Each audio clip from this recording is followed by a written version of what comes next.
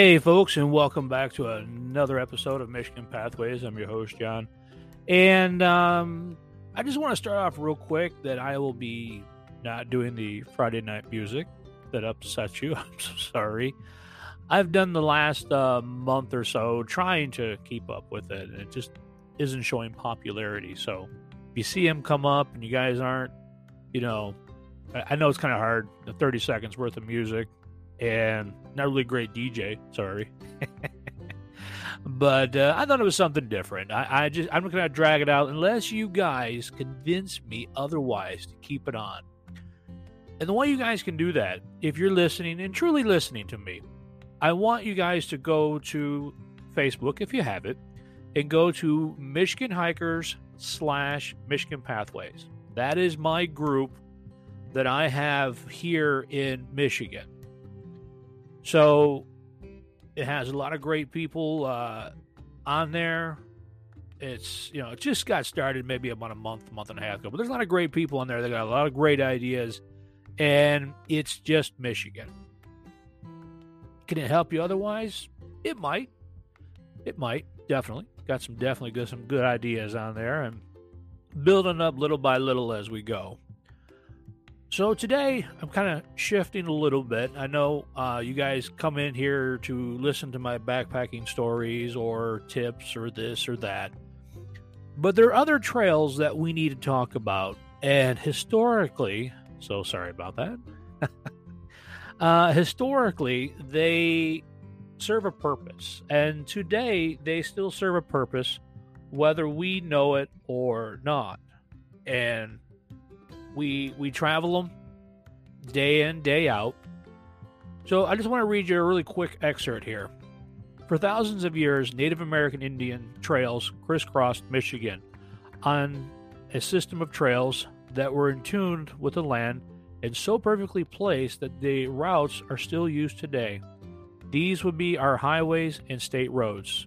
These trails were part of a great trail network that extended from hundreds of miles to the eastern seaboard. Amazingly, that many Michigan major Indian trails were not made by Native Americans. They were made by buffalo that trampled through the area, especially southwestern part of Michigan. Everything had a purpose. All these trails had a purpose, whether it be migrations of different tribes through the area, whether it be for hunting, fishing, gatherings of nations, and that type of thing. So when we talk about these trails and such like that, they were a huge part of their day-to-day thing. Today we hike them. Today we drive them.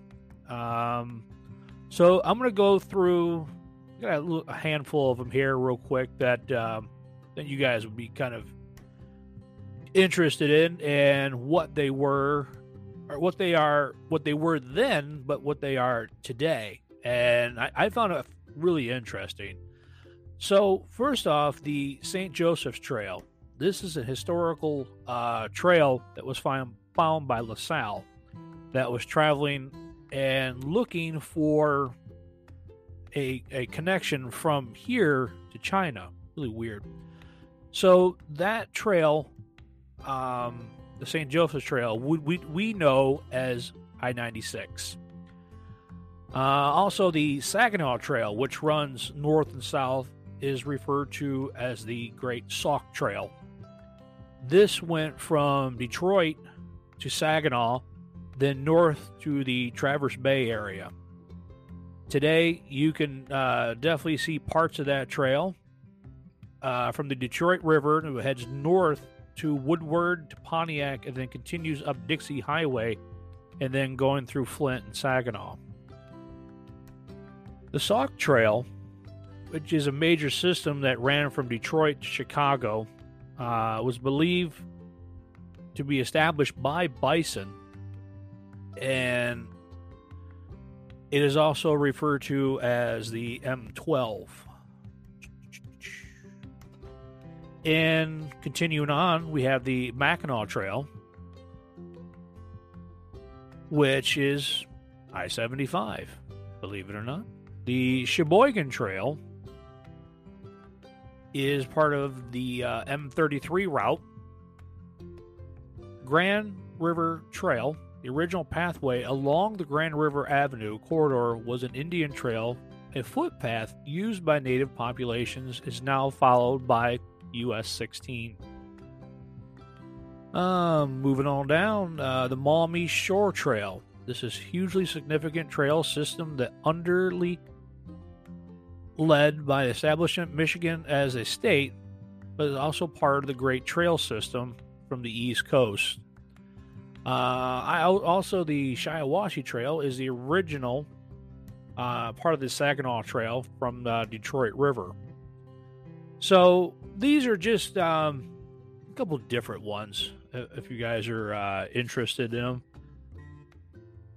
So I'm trying to do a little bit more on these. If you guys are interested, I'll replace these with the Friday night music. Unless you guys can compel me. I enjoyed giving you guys something a little bit different to look at. So we are now coming up to July 4th. It's right around the corner, folks, here once again. And we know the weather has been showing its true strength here in Michigan. We're getting into the summer. We hit our summer solstice. Yes, we did. And I want you guys to be careful out there. We know that the weather has been brutal out there, and you guys definitely need to take shelter. Take it. Make sure you got plenty of water out there that's treated properly. Don't be drinking any of that nasty water now. I'm being silly here, folks, but we're also trying to be serious. Just a brief reminder. If we have to say it, we believe it, and we want to make sure that you come home safe and not sick. Can't say that you're going to come home and not be tired, but that's another thing. So, at any rate, I will let you guys go from today, and I will definitely see you back next week, or if not, I'll see you on the trail. I'm still looking to do my Manistee Loop. If anybody is got any ideas or anything for me on that trip, I know it's a quick 20-mile trip. I could probably do that in a day, but I'm going to do it up in 2 days.